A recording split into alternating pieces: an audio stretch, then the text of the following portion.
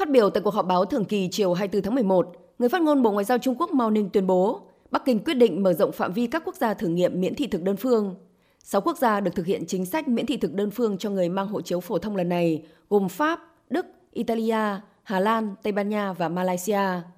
Cách làm này được người phát ngôn giải thích là nhằm tạo điều kiện cho các hoạt động trao đổi nhân sự phục vụ việc phát triển chất lượng cao và mở cửa mức độ cao của Trung Quốc. Theo người phát ngôn, chính sách miễn thị thực sẽ được thực hiện từ ngày 1 tháng 12 năm nay đến 30 tháng 11 năm tới. Người mang hộ chiếu phổ thông của 6 quốc gia nêu trên có thể nhập cảnh vào Trung Quốc mà không cần thị thực khi đến nước này kinh doanh, du lịch, thăm thân và quá cảnh không quá 15 ngày.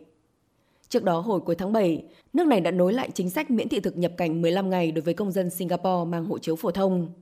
Hồi tháng 9, Bộ Ngoại giao Trung Quốc cũng tuyên bố đã tối ưu hóa mẫu đơn xin thị thực cho người nước ngoài đến nước này với việc giảm 7 mục chính và 15 mục phụ, tỷ lệ tối ưu hóa và đơn giản hóa lên tới 34%, khiến thời gian người xin thị thực điền mẫu đơn được rút ngắn đáng kể và việc xin thị thực vào Trung Quốc thuận tiện hơn.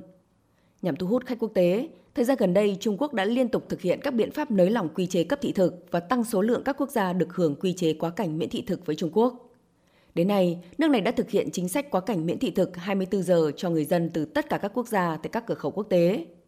Mới đây, hôm 17 tháng 11, Trung Quốc cũng đã mở rộng chính sách quá cảnh miễn thị thực 72 giờ hoặc 144 giờ cho Na Uy, nâng tổng số quốc gia và vùng lãnh thổ được áp dụng chính sách này lên 54.